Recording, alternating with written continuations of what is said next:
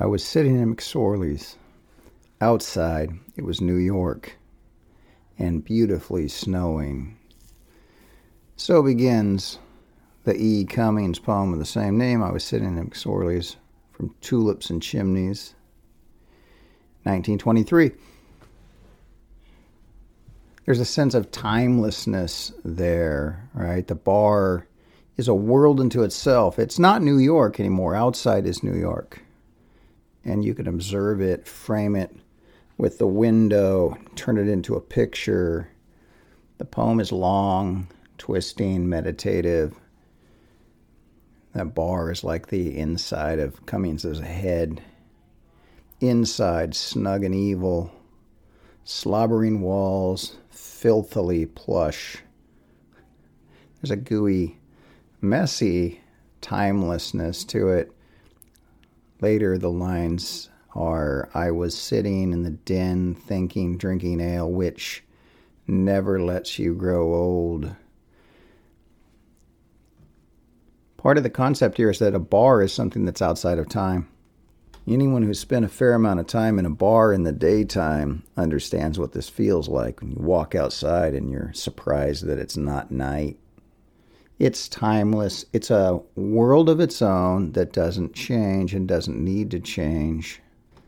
The setting is appropriate. If you've ever been to McSorley's Ale House in New York City, you'll know that it's pretty timeless. It's like a museum of 19th century curios and ephemera. There's just crap all over the place. There's Harry Houdini handcuffs and things like that. It's known as the oldest Irish saloon in New York City, but I guess it's famous for a lot of reasons. I mean, presidents, politicians, poets, painters, all were said to have frequented it. There are some great poems about it. There's some great paintings about it, too. One is by John Sloan, and it's a picture of the barman being surrounded by cats. There were cats in there, and by cats, I mean, actually feline four-leggers. They kept them in there to catch mice, which was common. But in 2011, at least officially, I don't know, the cats were banned from the bar. Legally. They were compelled to remove the cats. There's an actual law connected to the name McSorley. It's called McSorley's Law, or at least informally it is. I don't know if it is, in the law books. But it was famous for successfully legally prohibiting women to enter until 1970. And it didn't get a women's bathroom until 1986. Bars were the sole domain of men until, recently. Other things, where women came in were nightclubs or things like that. But saloons, taverns, bars, the domain of men. John Sloan is an interesting painter. He did other paintings of McSorley's, too. He was the center point of what came to be called the Ashcan School.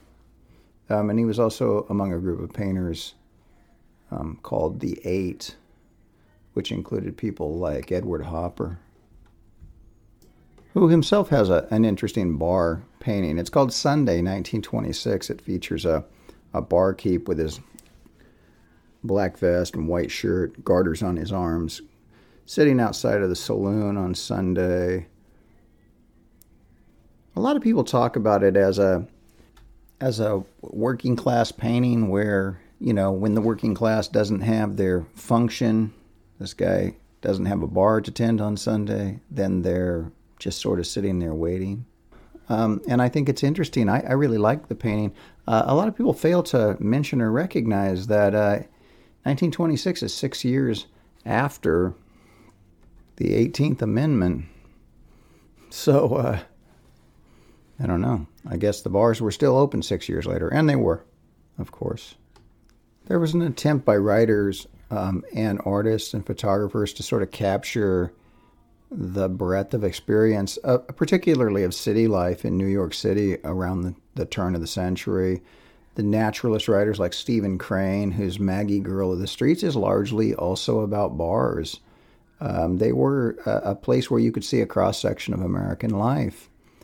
It's where it's where the working class would come into contact with the political class, and McSorley's was representative of that. There was also, an interest in showing the middle class, the sort of lower classes, the working classes, and the struggling classes. Jacob Ritz, the photographer and newspaper man, social reformer, has a book called How the Other Half Lives, and the other half is the poor, and he shows depictions of poor folks and their living conditions in graphic detail. The Ashcan schools, rejected conventional subjects and representations and offered, grittier, realer portrayals of American life. They weren't necessarily, in the quote-unquote slums in the way that Stephen Crane is or that Jacob Riss is. But there was a similar movement to show, the vigorous working and middle class in someone like Sloane. And as McSorley's painting is I would say representative of that, and it seems to capture the essence of the bar as well. Sloane's portrayal, I think, is completely positive, and Cummings' I think, is somewhat ambivalent, but they share that kind of timelessness that I think is, at some level, the point of a bar. And it's why a place like McSorley's can hang on to some outmoded social conventions for, generations beyond where we thought they would have been erased. Looking at the 1912 Sloane painting, which is called McSorley's Bar, right to the left of center in the painting, we see two barmen in white shirts, black bow ties, aprons. In the dead center and running towards the right edge of the painting, we see some old-fashioned English ale hand pumps. I've only been to McSorley's once, but I still recognize it as the same place. They still have those taps, by the way. One of the weirdest elements of the painting and of the place is they've got these carved heads on the wall above the bar. Again, they've got all kinds of just like really interesting and weird stuff, which is actually a feature of some early bars. I remember a place you used to have to enter through a barber shop full of old men, and it had like murder weapons from local murders and stuff. I guess people just, brought into the bar and they'd put a little tag on them and put them on display. It became a local history museum. In the lower right-hand corner of the painting, there are a couple of guys in an earnest discussion. There's an older man in a vest, a white shirt underneath. He looks, at least middle class. There's a stout younger guy. He's got a handlebar mustache. He's in overalls. He's all in denim. The older man has his hand extended, his finger pointing right to the middle of the other guy's chest, like he's imploring him to believe something important. I'm not sure exactly what's going on there, but it is true that saloons were the place where the political class had access to the working man in an informal way and in a way that seemed kind of equal and was probably appealing to the working class. The Anti-Saloon League was a powerful force in early 20th century American politics. They lost some power and authority because they failed to disassociate themselves with the Ku Klux Klan. So making exigent deals with bad people is bad politics. Anyway, one of their problems they had with saloons was that they were the site of political corruption and that they were the exclusive domain of men. I mean, how are you going to run your cooping scheme without a male place to draw men into? It's kind of interesting. It was about men. I mean, as I mentioned, the American saloon was an exclusively male place, at least until like the 60s or 70s. What's interesting is that during Prohibition, women and men started drinking together, actually, and there was a relaxed social atmosphere, because if it was already illegal to be there, then it was difficult to police sort of minor social divisions, and there was more mixing in that space than there had been before. But afterward, it seemed that some establishments wanted to go back to the old model. So that's kind of interesting. But the Anti-Saloon League and the suffragist movement were marching in the same direction in terms of getting the political domain exclusively out of the hands of men. Another problem the Anti-Saloon League had is that breweries owned 85% of the saloons. This was actually a barrier in the 1980s when small breweries like Sierra Nevada and the craft brewing movement wanted to open pubs because there were still laws on the books that prevented breweries from opening saloons. Brewery ownership of bars was a problem because not only did it make them disproportionate players in the political sphere, it also destroyed some of the local social function of the corner saloon as a men's club that also might look out for members or, patrons in hard times, kind of like the social aid and pleasure clubs in New Orleans. And it turned into them into a place where men were preyed upon for their dollars as well as their votes. They were often situated between factories and tenement buildings, and they'd try to draw that man with his paycheck or extend predatory credit to him. They had that kind of Gilded Age faux opulence that seemed attractive to a guy who spent all day in a factory, went home to a squalid room he didn't own.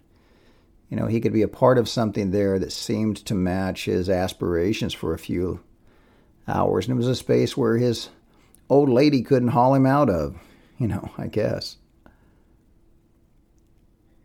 Still may be true. At least it was true not long ago. The bar was the kind of social club you didn't have to join. If you weren't of the social class to join a men's club or didn't fit in there, you could just walk into a bar and have that same warm, timeless, womanless experience. It was like a toxic masculinity training facility. Of course, bars and saloons weren't just gender segregated. Jacob Lawrence, the painter I discussed in the last podcast, has a painting from the same era as the Migration series. In fact, it's dated 1941. It's kind of right in there. It depicts a strange bar where black and white patrons are separated by what alternately looks like either a wall with some slits in it or bars with some daylight around it, as in like a jail. And then there's a strange, like science fiction-y looking bartender who can transit to either side. The side with the black patrons not only features Lawrence's signature in the upper right of the painting, which is kind of unusual, but it also shows men and women in the bar. So it's a gender integrated space. They seem to be having a lot more fun than the white patrons too, incidentally. I remember my first drink in a bar really well. I just turned 16.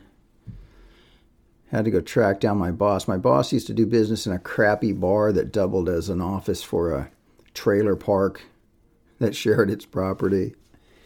He'd sit at the end of the bar with a phone, with a cord pulled out across the bar so the barkeep couldn't get past it and have to duck under it. He'd talk to the architect or the inspector or supplier or whatever, track down people to do work. He'd also sell cocaine. I think that was common in bars back then. A lot of nefarious activity going on in there. There's cash. There's people in close contact with each other. It's difficult to see what's going on. It's dark. It seems to be a prime environment for that. I came in to talk to him. He says, "Get this man a drink." The bartender says, "He looks like a little kid."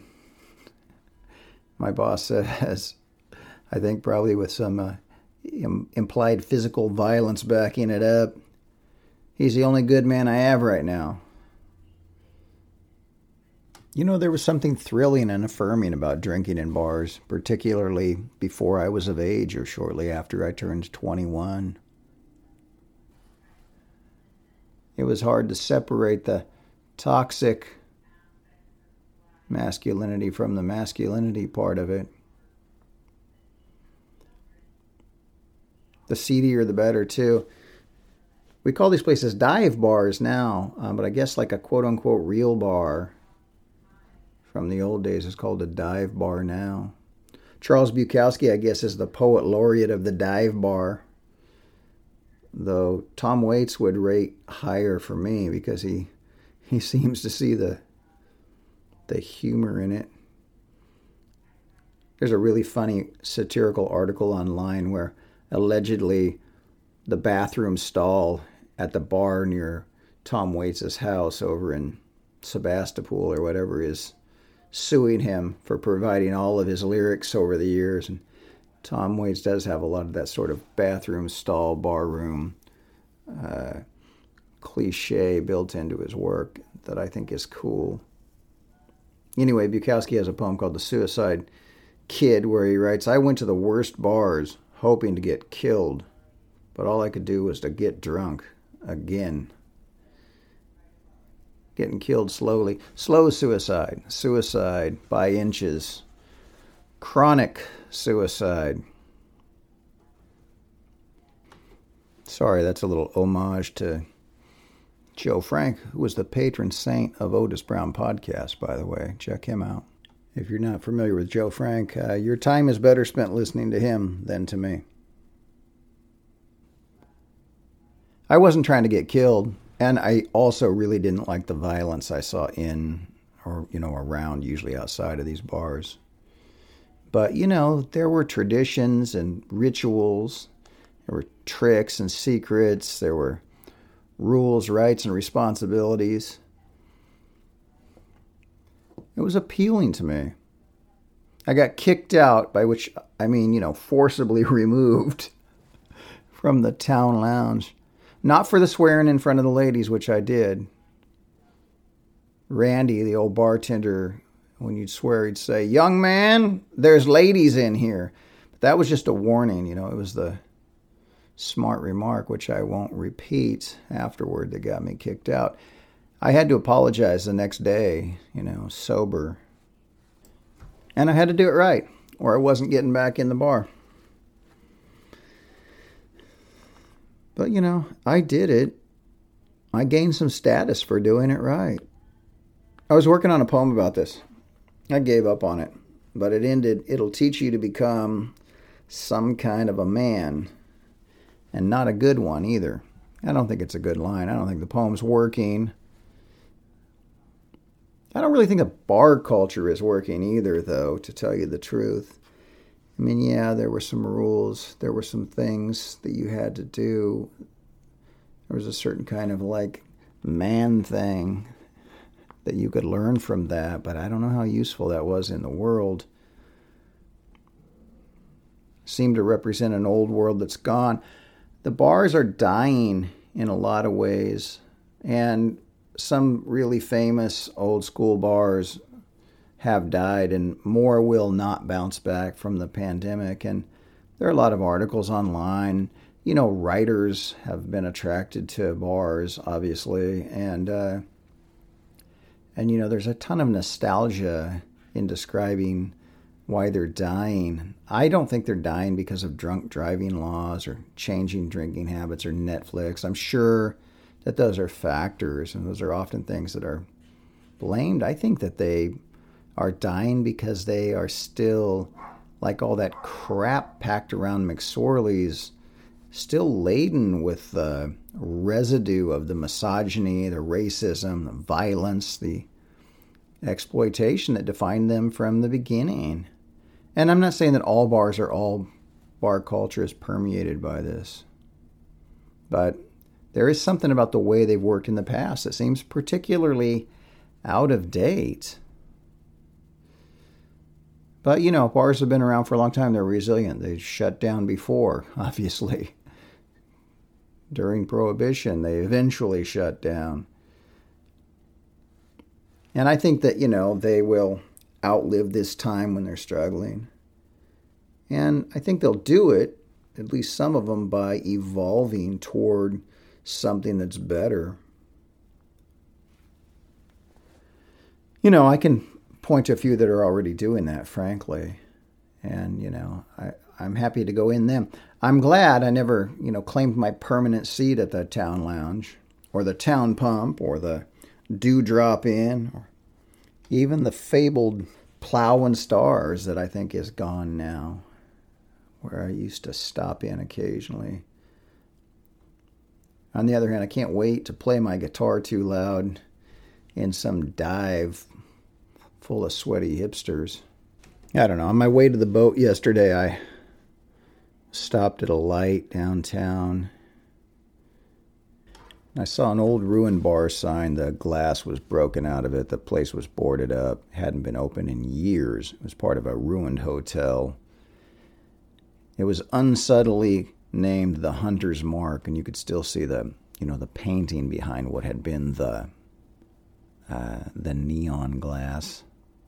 And I couldn't help but take it as a metaphor. It's what I do. Hope you enjoyed the podcast. Thank you, friends. Be well. I'll see you next week. Take care of each other.